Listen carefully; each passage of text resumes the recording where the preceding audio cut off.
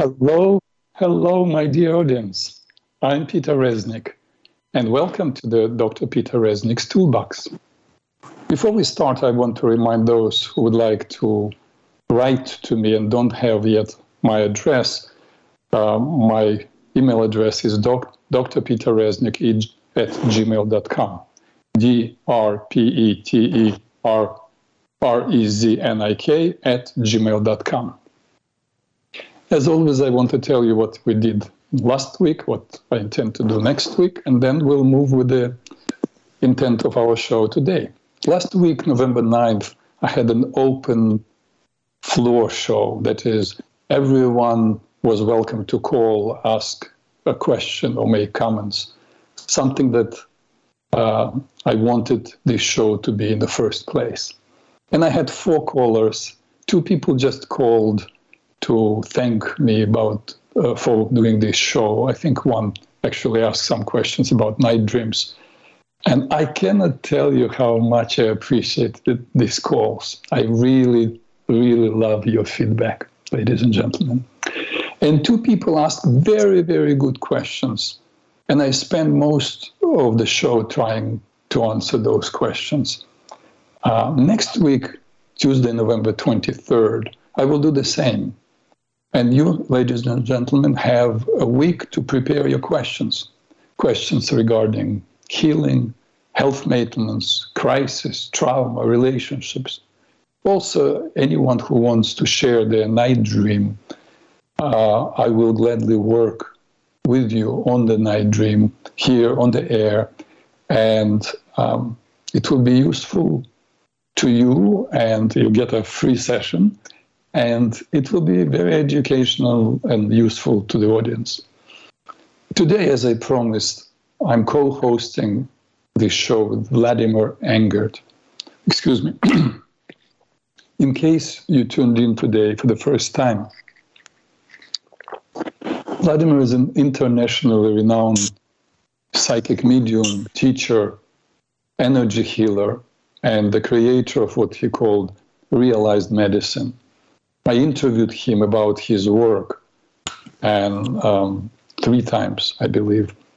But then I get a lot of comments, a lot of emails about those interviews.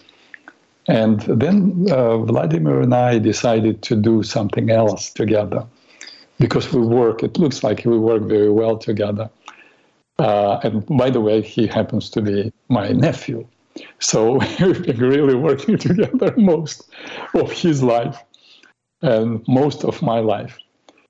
And we spent 3 shows. We had 3 shows already talking about the 10 Commandments on September 28th, October 12th, and November 2nd.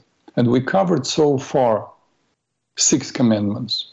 If you missed the talks and are interested in the subject, you can find them on PRN's archives at the Dr. Peter Reznik's Toolbox. Hopefully today we can finish our talk about the commandments. And then it's really up to you. As I said many times, this show is for you. If you like what Vlad and I do, discussing the Bible, please write to me. And we can continue. We can talk about different portions from the Bible, or the major characters in the Bible. As you probably know, the Bible is not only a historical text and spiritual guidance, but it's also a book of archetypes. And there is a lot of beautiful learning from every character in the Bible. And we can talk about that. We can do it every other week or once a month. Excuse me. I really need your input. Meanwhile, I will still continue my talks about the 6 pillars of well-being and other health-related issues, and I will keep inviting different speakers. But today, once again, ladies and gentlemen, let's welcome Vladimir Engert. Hi, Vlad. How you doing? Welcome again to the show. Thanks for taking your time. I know how busy you are. By the way, ladies and gentlemen, I am actually, Vlad lives in Florida, I live in New York, and usually through PRN we are connected. But this week, I'm actually visiting Vlad, and I'm staying in his apartment. We are just now in different rooms. I don't know why why we chose to be in the different rooms. We could actually sit in the same room, right? That's just already by habit. So let's move to the commandment number 7. It's an interesting commandment. It reminds me of a joke. Can you hear me? Yes. Oh. Not very loud, Vlad. But I'd like to, if I can, before we start, it's kind of a disclaimer. This isn't to turn anybody Jewish. We're not official converters, and frankly, in Judaism, we discourage conversion because it's very hard to live within the confines of Judaism.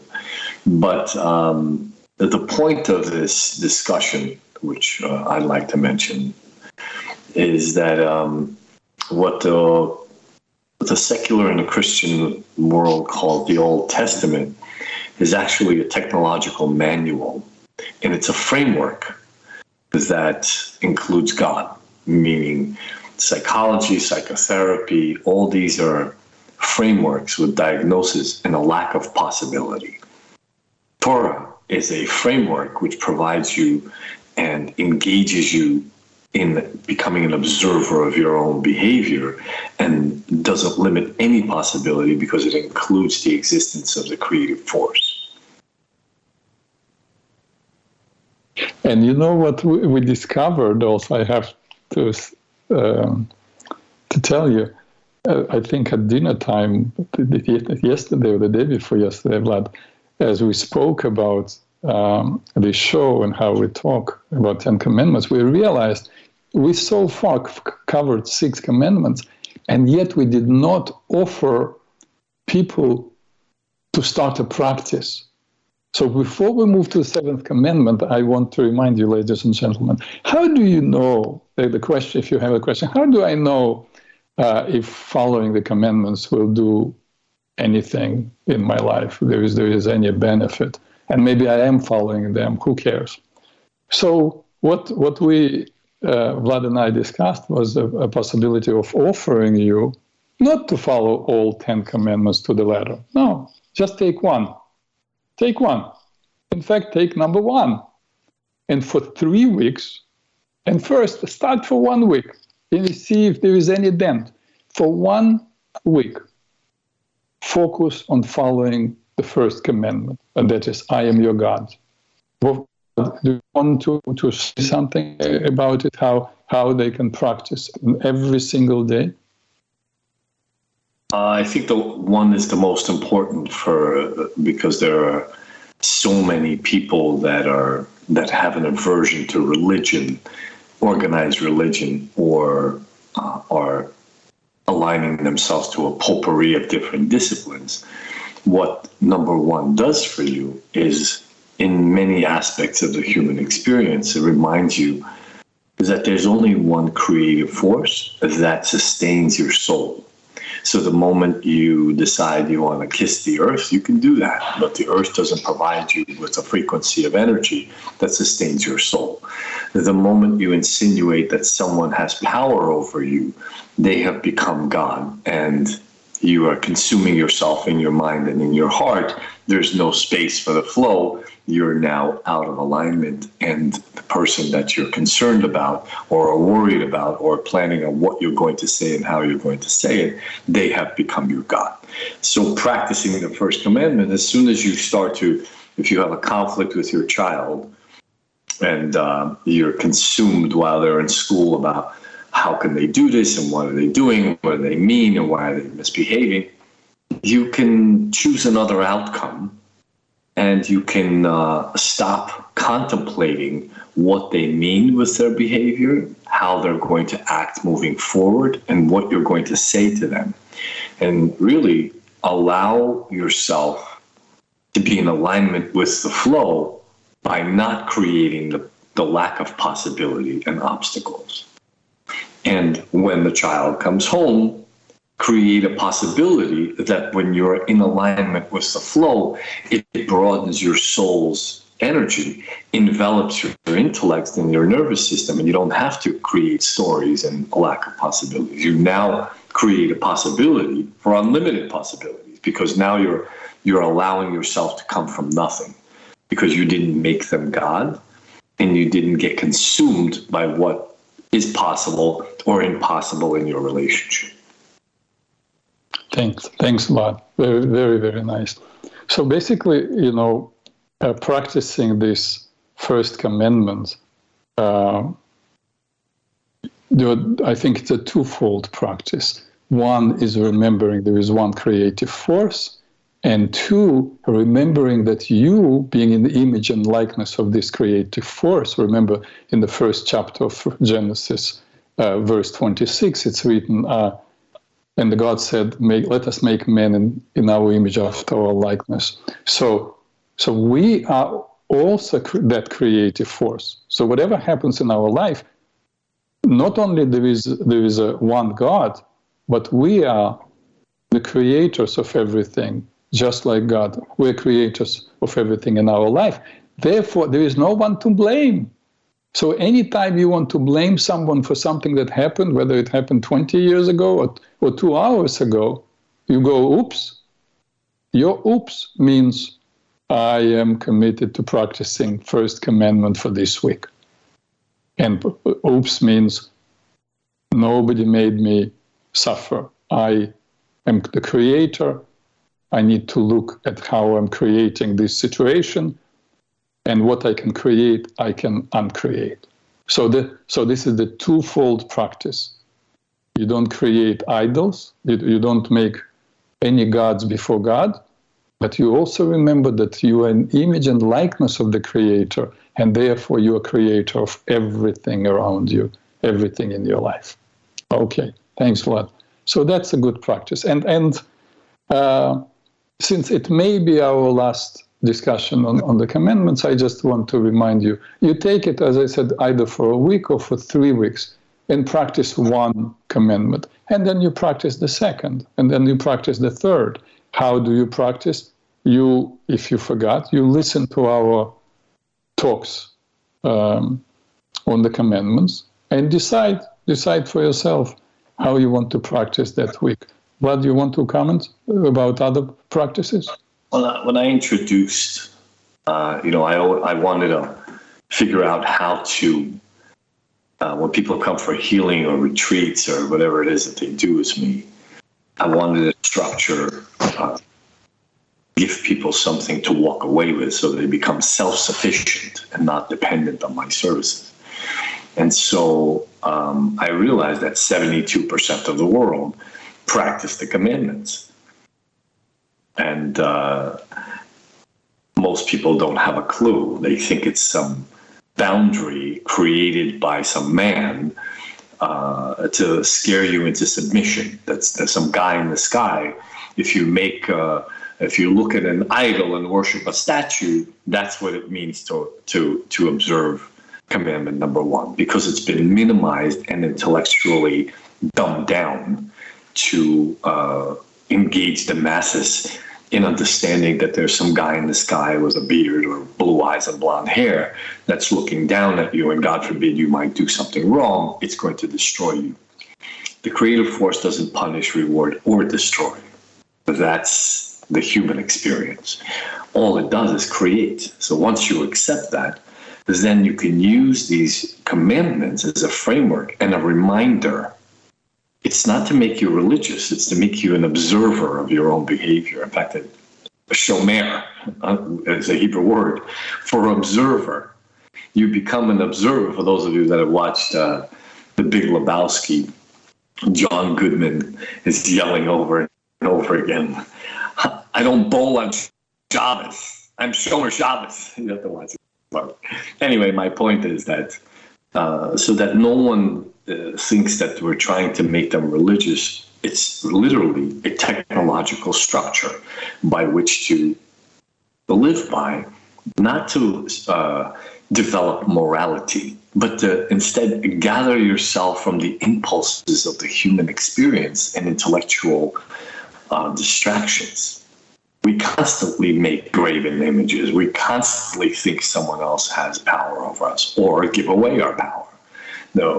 For instance, flu shots and flu season and allergy season. There's only winter, spring, summer, fall. The moment you say that the medical community is preparing you to be sick, you're allowing them to be your God. They don't know what's going to happen to them. So you cannot subscribe to concept that has nothing to do with what is.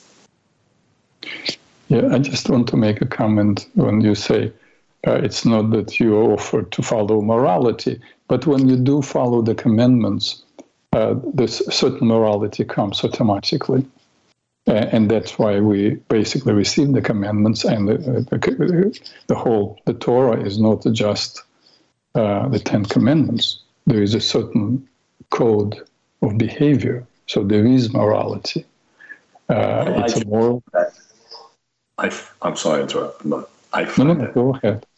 People are busy trying to stay sane, and morality comes later. But when you gather yourself from your impulsive thoughts about how to be, what to do, when it's going to happen, what's going to happen, it kind of gathers you into having boundaries of how you think, and boundaries develop a higher sensibility and a broaden your view of reality, where you then all of a sudden develop a morality as a result of practicing these boundaries.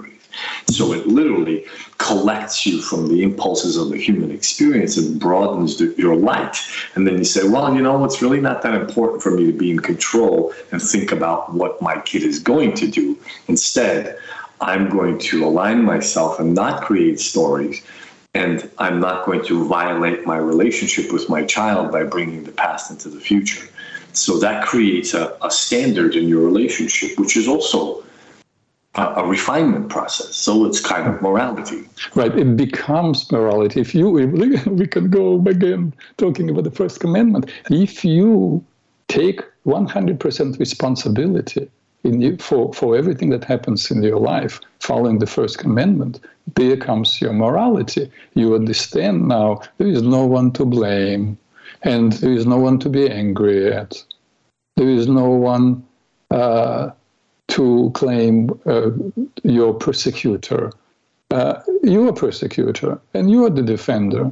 Everything comes from you. Everything comes from you making or not making up an idol. Okay, good. I think that we did fine with the assignment. And then from that, you understand how we're thinking. If you decide for yourself then what it is, how to follow the second commandment, not to make graven images or not to take God's name in vain, listen again to the show that discusses this commandment, and then make a practice for yourself. And again, you are very welcome to send an email to me or to Vladimir, because I post on my site on the archives Vladimir's email address, or I think website. So you can also address him questions. You're welcome to write to me or to him. Let's move on with seventh commandment. This is a big one. Yeah, you remember the joke? Moses comes down from the mountain and says, I have good news and bad news. The good news is I got him down to 10. The bad news, the adultery is still there. Mm-hmm. So the seventh commandment, which is translated, I shall not commit adultery, really in Hebrew, simply it says, lo tinaf. Tinaf means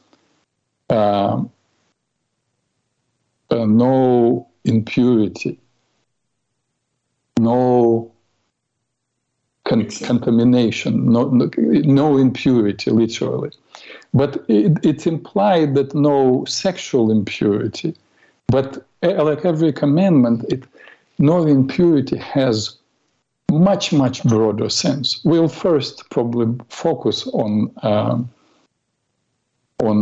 adultery, the impurity within the family, because the whole attempt in the Torah that God makes is to create a healthy society. And from God's perspective, there is no healthy society without a healthy community. There is no healthy community without a healthy family. And adultery, of course, destroys the family. So any society where they encourage or discourage people to have bonds of marriage, bonds of family, really is attempting, whether willingly or not, to destroy the family and therefore destroy the community. And very often it happens because that group or those thinkers want to substitute any morality or the sense of the family with their own ideas and allegiance to them rather than to the family and community. Anyway, no impurity.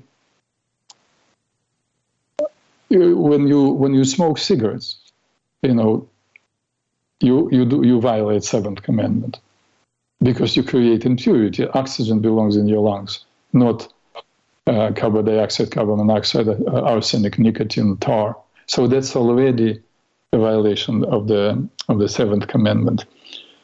Vlad, would you like to bring some comments in?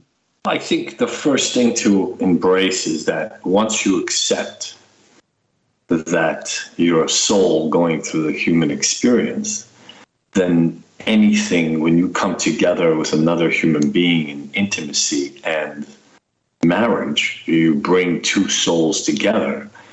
If they don't have a common denominator where, let's say, just for instance, you're both not Christians. One is one religion, a Buddhist, and the other one's a Christian. What happens is your belief in the texture of the human experience and faith and understanding and how things unfold is completely different. So I married a Catholic girl from Buffalo, and I had to, even though she was an incredibly bright, educated, always aware and super manifester, she lived in the worst case scenario. So I had complete faith because I understand the connectedness with God. And I had to constantly convince her to have faith because she constantly sabotaged any possibility or outcome. That's betrayal to myself because I engaged in a relationship with someone, with a human being who doesn't have a common denominator with me and the same understanding of consciousness and the human experience. So I am constantly betraying myself by having to drag her along for the ride and convince her that everything is going to be okay. Let's just start with that. I'm sorry, Vlad. You're not implying that her being Catholic was doing this, but you being in different traditions. Absolutely. Okay, yeah, I just wanted to make sure. Because we're different belief system and different observance of the common understanding. In other words, her conscious understanding of how things unfold is different from mine. That there's a belief out there that we're all the same. We're not the same.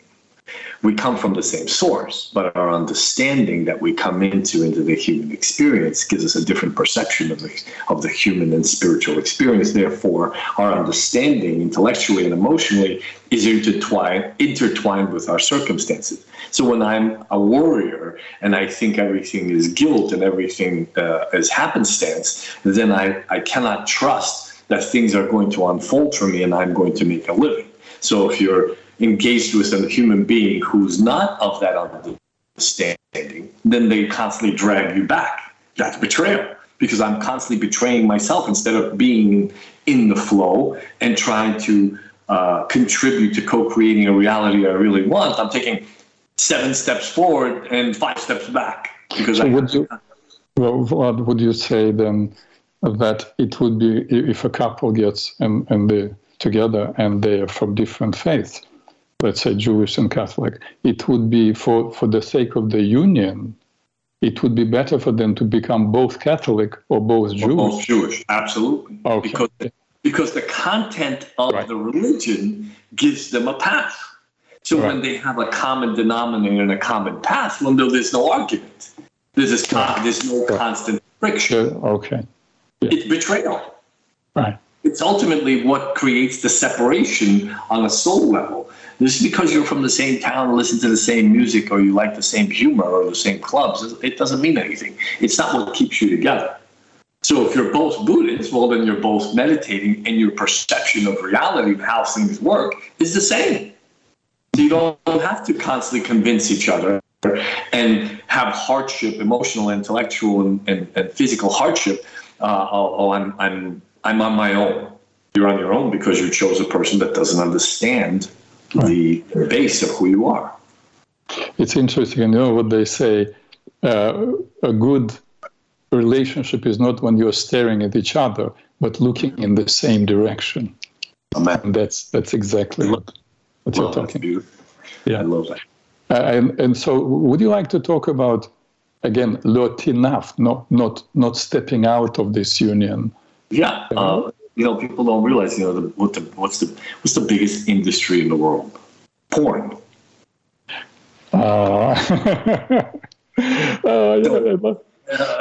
If the guy's hiding in the bathroom or in his office masturbating to porn, he's already betraying his wife.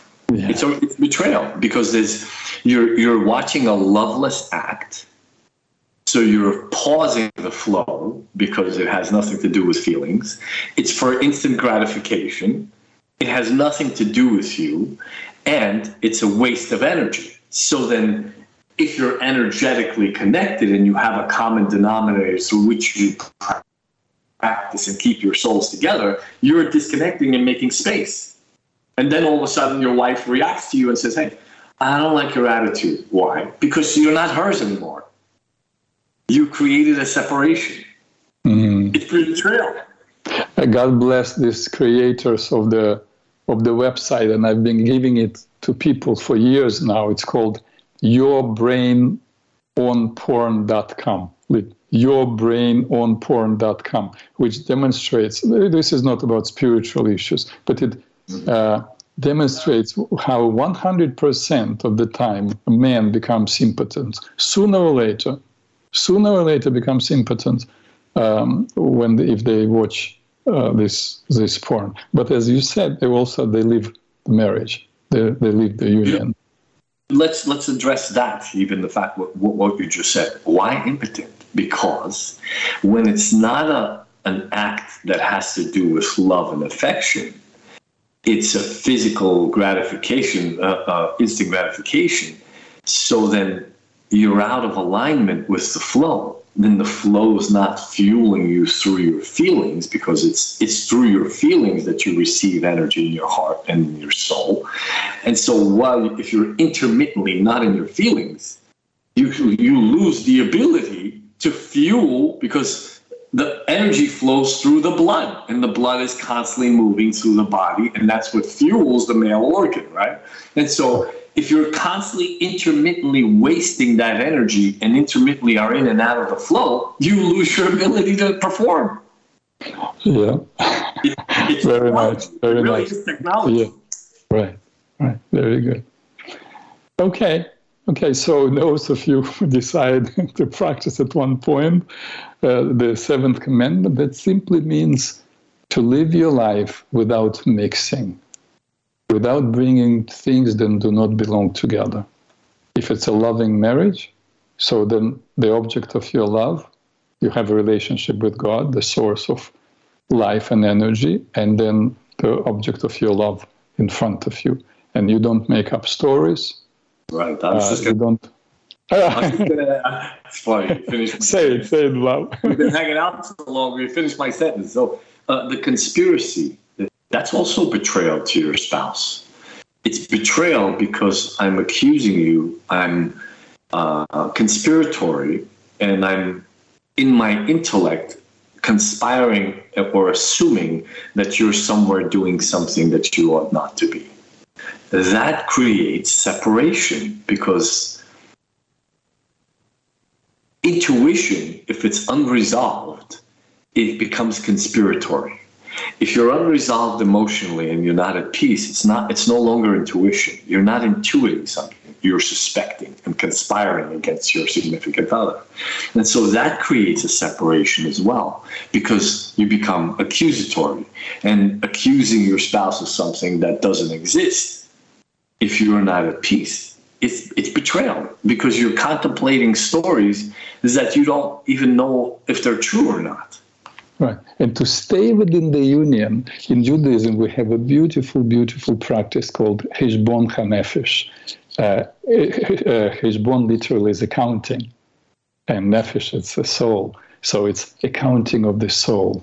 And we're encouraged to do it once a day, at the end of the day. By the way, Saint Teresa of Avila did this very beautifully, because she described it in her book, The Interior Castle, where she would do literally this Heshbon HaNefesh. She would trace her day going backwards all the way to the beginning of the day. And in fact, she encountered an experience where she had some kind of discord with somebody. She would imagine herself being that person and reenact the situation from the perspective of this person, and then go back, become herself, and then already assess what happened and possibly apologize in her mind, or decide to apologize or correct it somehow in waking life. The reason I mention it is because you can do to keep the union stable and healthy. At the end of each day, you can do Heshbon HaNefesh, but of accounting of two souls. That is, before you go to sleep, you ask each other, is there something that has not been cleaned up? So before we go to sleep, we have to clean the air. You don't go to sleep being separate. Because love, you are sharing a bed, love and anger do not go together. Okay, now let's move. Unless you want to speak about the seventh commandment, Vlad, I want us to move to the eighth commandment. There's one more form of betrayal. I just want to make clear that I know about all of these, and I made these deductions because I've fallen on my face so many times. It's not because I'm a scholar and I've, there are listeners that probably know me. I just want to clarify that because I've done so many of these things. That's how I know how they work. I've made my deductions based on the fact that I was blessed with a bunch of really interesting abilities, and they give me a view of reality that's unlike anybody else's. But I think the most important type of betrayal to yourself and to your spouse is substance abuse. Drinking, smoking, any kind of substance. It shuts off the individual. It exaggerates, especially in today's world. Marijuana has become illegal in many states and many countries. It exaggerates your intellect and emphasizes intellectual conspiracy. You become so intense and have the need to discern. You conspire against your mate, and it shuts you off from feeling. So it has nothing. People say, "Oh, I become more creative." It's nonsense. Creative comes from God, and it comes from the soul. So the creative process is devoid of anger and conspiracy. It doesn't conspire and doesn't need to be right. So the energy of the Creator, it expands the soul. And so ideas and thoughts and imagination comes from the creatively being connected. When you smoke marijuana or you drink, it disturbs your nervous system, creates acid, slows down the cerebral spinal fluid, and disconnects you emotionally. And so it's avoidance. It's also betrayal. Good. Thank you. Thanks. So, eighth commandment, "Thou shalt not steal." And we have so many ways to steal. We steal from others. It's the simplest way to steal, In fact, if you steal money, if you steal a car, it's not good to do, but it's something you can repay. When you steal someone's time, it's something that you can never repay. What comes to me now is, I worked with a religious woman who had a lot of difficulties making friendships and a lot of resentment toward people. She said, I don't know, I'm religious, I'm observant. How come that I have so many not good, bad people around me? I'm surrounded by crooks. And I said, I explained to her, and she knows the Torah, she knows the commandments. And I said, listen, that 26th verse, you cannot get away from it. You are a creator, you are in God's image. So if God is a creator and you accept it, you are the creator. How did you create all these crooks around you? And she said, I don't know, I'm absolutely honest. I never took anything from people. And I said, okay, tell me what do you do? And she cannot, it's not in her tradition. It's not that you go and move in with somebody or try a relationship. You meet a person a few times. If a relationship is not working, you don't touch, you don't kiss.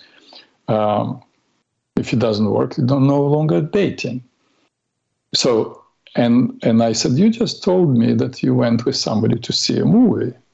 Is it a date that you went? Oh, no, this is not a date. No, I'm not interested in him. It's just, I don't want to be alone. I don't want to see a movie. So there is this guy that periodically I go to movies with. I said, is he 100% not interested? He is 100% a friend. Because, in a Jewish tradition, we're discouraged to have friends from the opposite sex because of the possibilities, that it can turn something into something else. And she said, no, I'm not interested in him, absolutely. As I said, tell me, is he interested or not? I don't know. At one point he was interested, and I made it clear that nothing can happen. And I said, and now once in a while, you call him to watch a movie? And so what transpired, what she shared with me from this conversation, and had to admit that she is simply using the guy. And she gives him kind of a little bit of a hope. She gives him a smile once in a while. I said, you are the worst thief of all. You are stealing guys. He's also religious. You are stealing his life. You are stealing his time. So that we have to watch. When we come late for an appointment, and somebody has possibly had plans, you don't know what possibilities you stole from this person. This woman stole a person's possibly a possibility of meet another woman.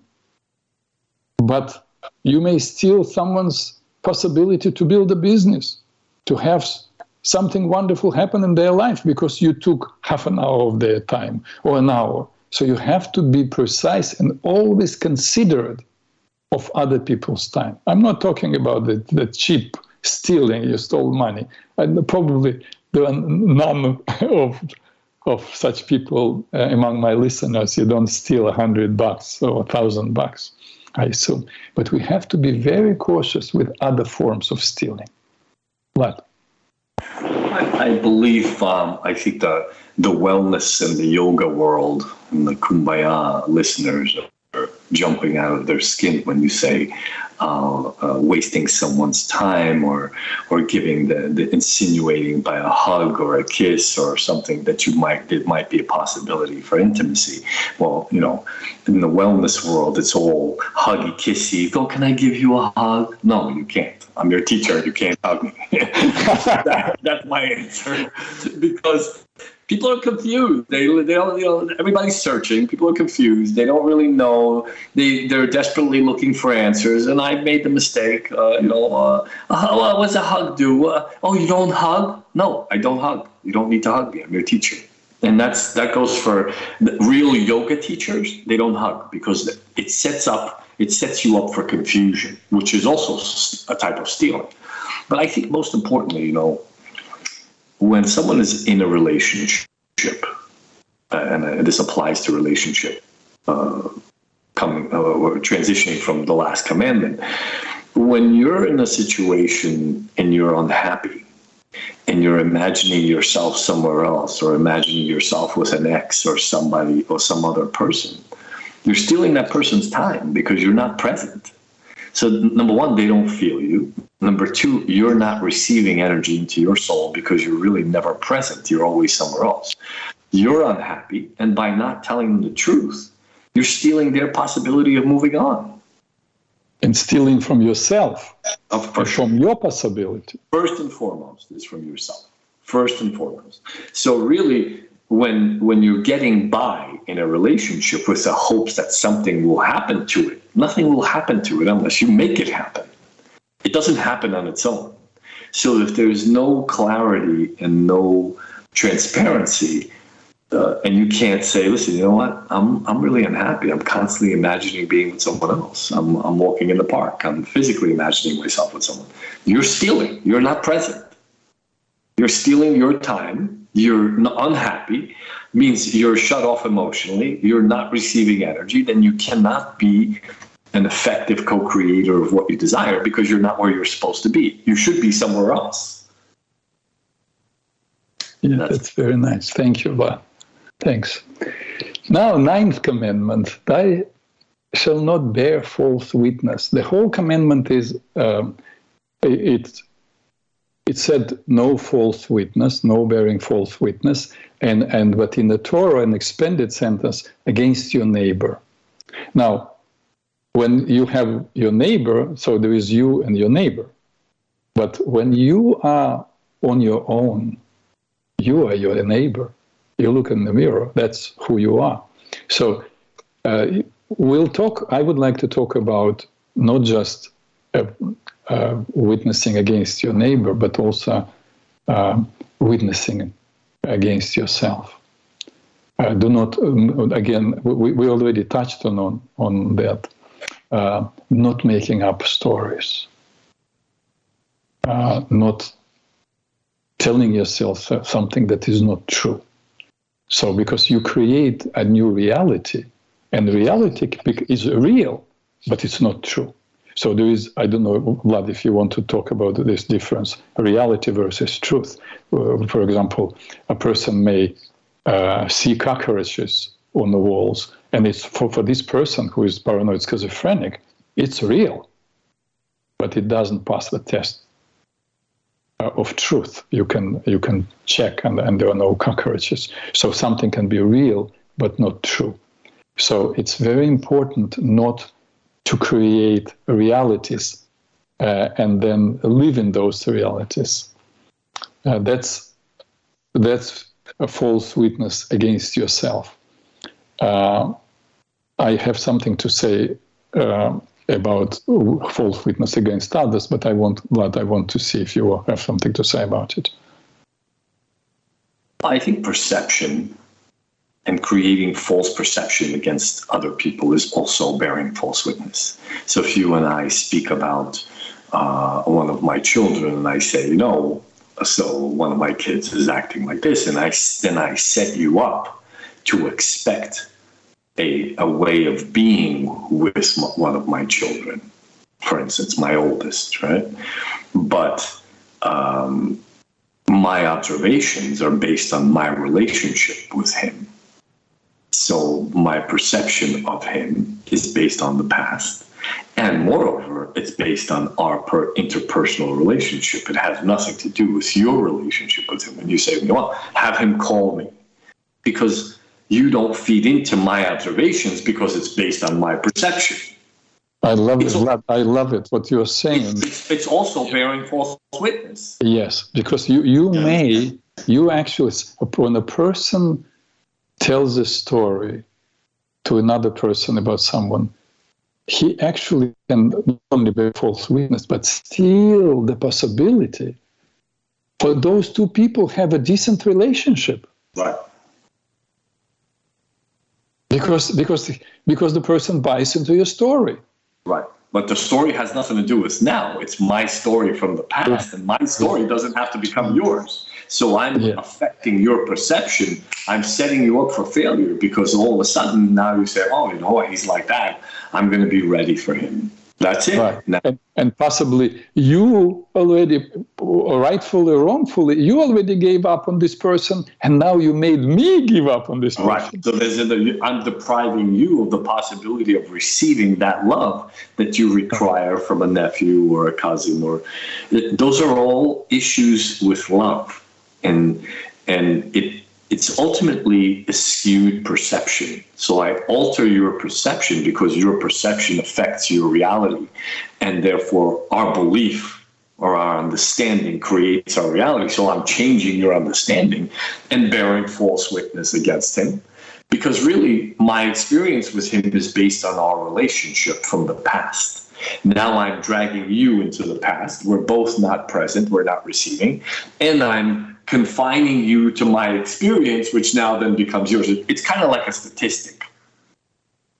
Right. It's bearing false witness because somebody else's story doesn't have to become mine, even with illness. You know, in Judaism, we have it's a very, very strongly reinforced warning. There is a term called, it's in Hebrew, it's Lashon Hara, evil tongue.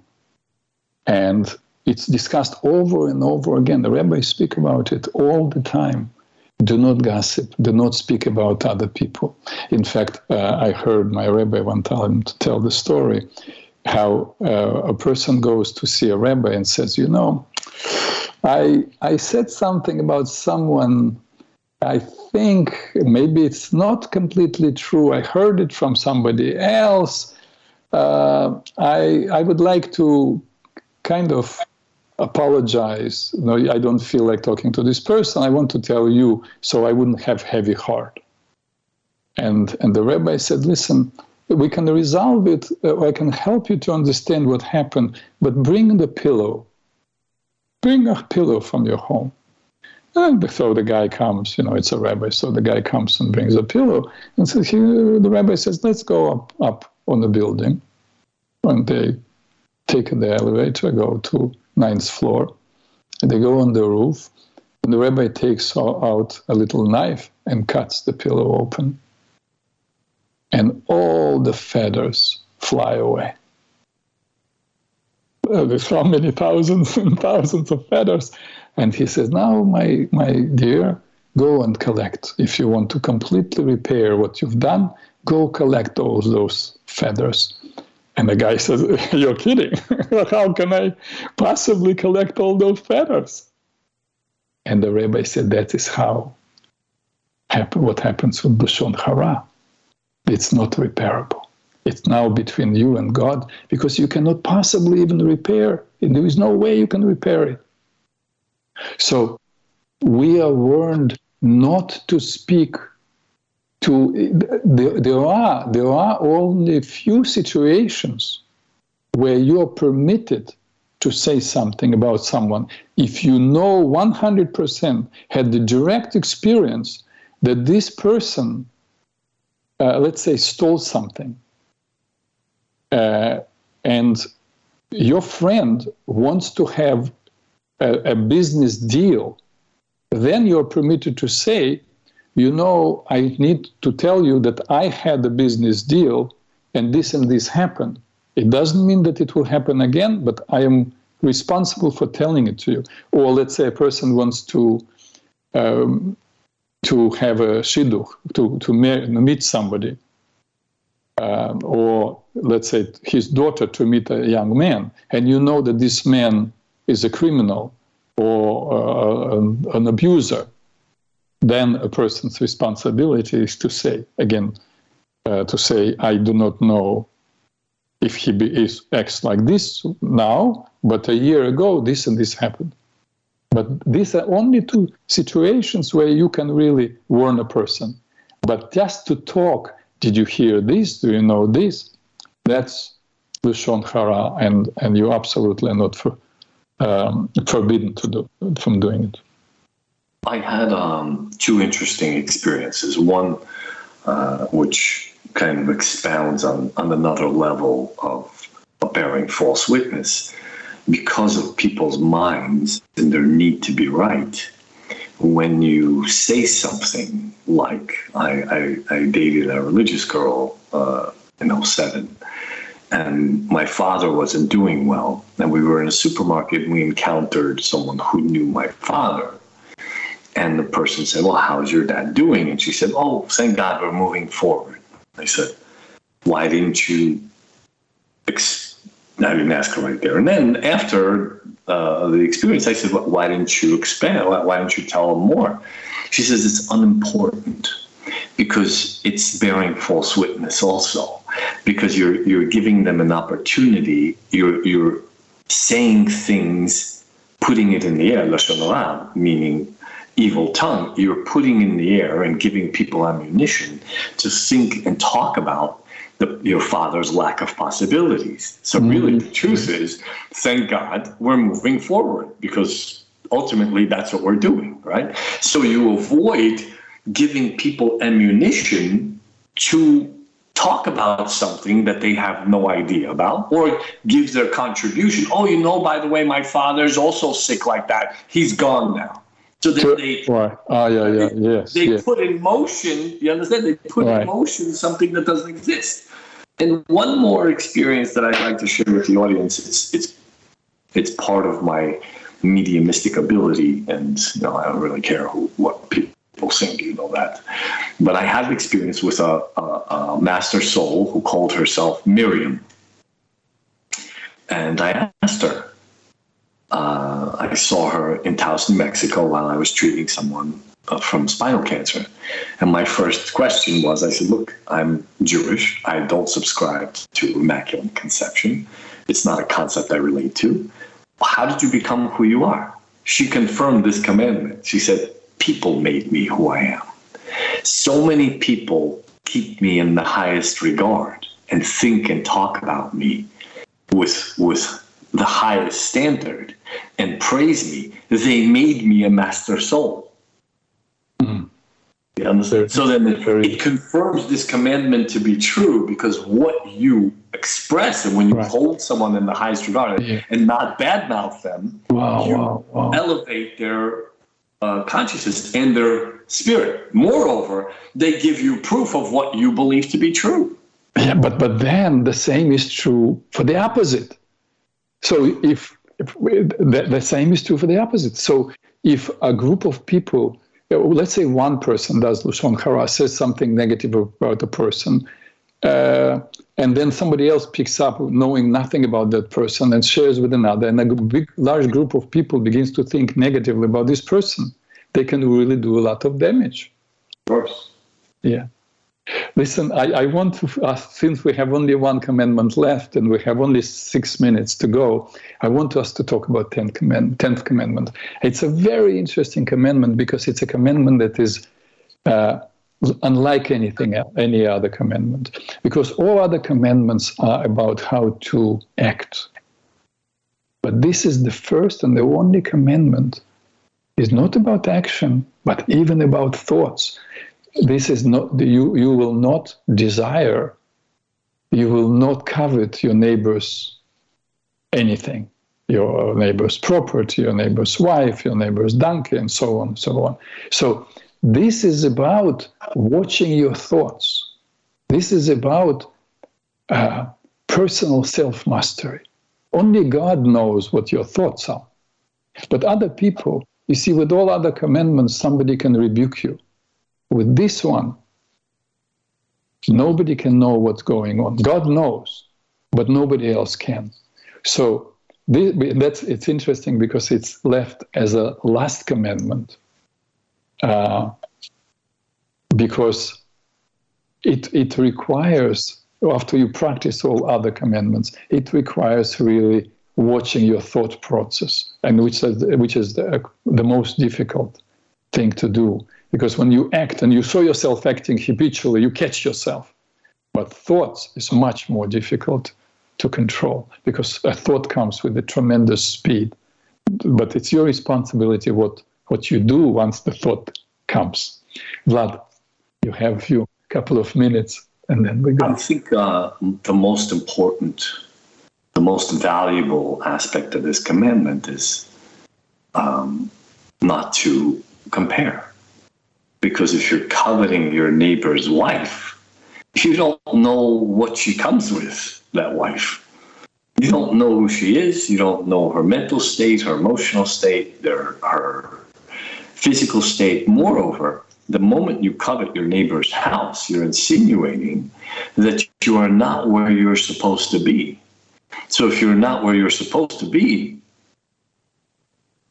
then whatever's intended for you can find you, because you're comparing and insinuating that you should be emotionally and intellectually in your imagination, you should be in that house. So comparison and coveting insinuates that you ought to be somewhere other than where you are. Well, if you're not here, then whatever is intended for you can't find you. Because the constant comparison, I have my ears are too big. Oh, I wish I had his ears. You don't know my ears are intended to hear. That's why they stand out the way they do. If you take Peter's morphology class, you will know it to be true. You don't know what my ears represent and what the price I paid for having these ears. So by saying that you think that your ears should be like mine, you're insinuating that somehow the creative force made a mistake and that you are a mistake. It doesn't make mistakes. It's perfect. It created a perfect world, and human beings screwed it up. So my point is that comparison has to do with coveting. Well, I should be here. Well, I should have this wife. I should have a different face. I should be fatter, thinner, bigger arms, bigger hands, bigger whatever. And in addition, of course, violation of other commandments comes from the violation of this commandment, which means when you begin to covet, then you steal. Then you steal somebody's wife. Then you begin to talk about other people because they are better than you are. You begin, again, like you said, you're comparing. When you're coveting, you feel you don't get enough. You begin to go back to this psychological trip to your parents. You were not getting enough from your parents, so you don't honor your parents. You commit adultery. You steal. You murder. You murder yourself or you murder others, and coveting does lead sometimes to murder on a great scale, because, as they say, all wars are economical wars. Even though sometimes people pretend that they're political, it's all about economy. It's about the turf, it's about money. So it's about coveting on a big scale, and thousands and millions of people die because of some group of people coveting and then brainwashing poor kids to go and die for the fulfillment of their coveting, basically. Ultimately, if you accept the technology of a soul, we have one minute.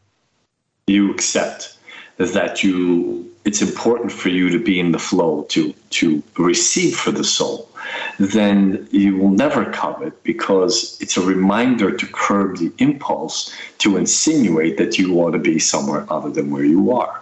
Because if you're not present, then you're not here to receive the flow. Vlad, thank you very much for this talk.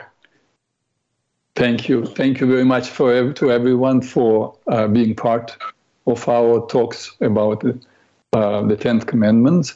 I am looking forward to having your ear a week from now, next Tuesday. And peace to all who want to live in peace.